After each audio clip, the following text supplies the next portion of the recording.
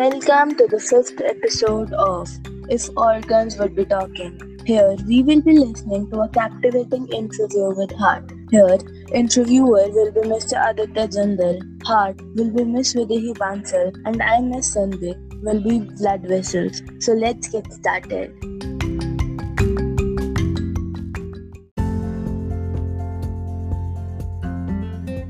Hey guys, I Aditya Jindal, your host and host for today, is featuring the most chief organ of human body, Miss Heart and her friend Miss Blood Vessels.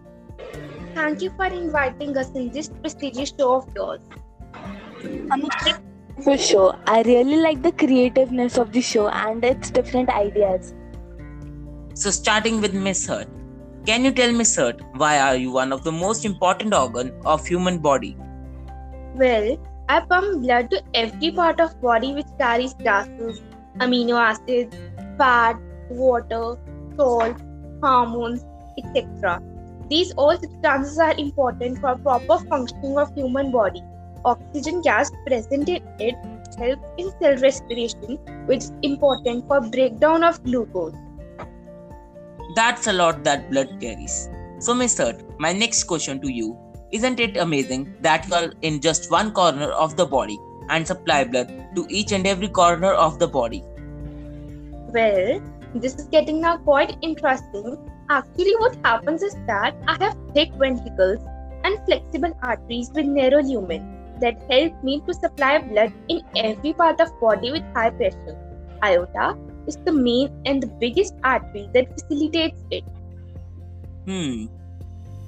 Biggest artery. So proceeding further, Miss Heart, it is said that you work for only half of the time. Is this true? How can this be possible? Good question. That means humans know much about it.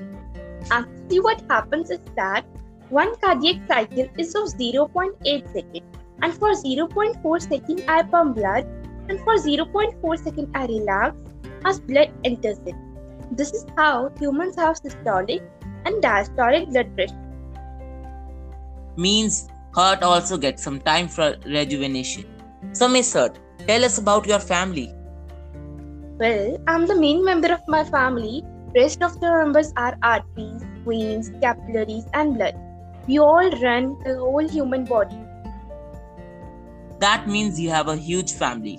Now going to Miss Blood Vessels. So Miss Blood Vessels, can you just let us know how are you compatible in gaseous exchange for respiration and ultrafiltration of blood in nephrons? Good question. We get divided into single-celled blood vessels called capillaries. As their wall is single-celled, it helps in exchange of gases, water, salts and other substances. Well, that is quite good. So let's get back to Miss Heart. What are the problems that may disrupt your functioning?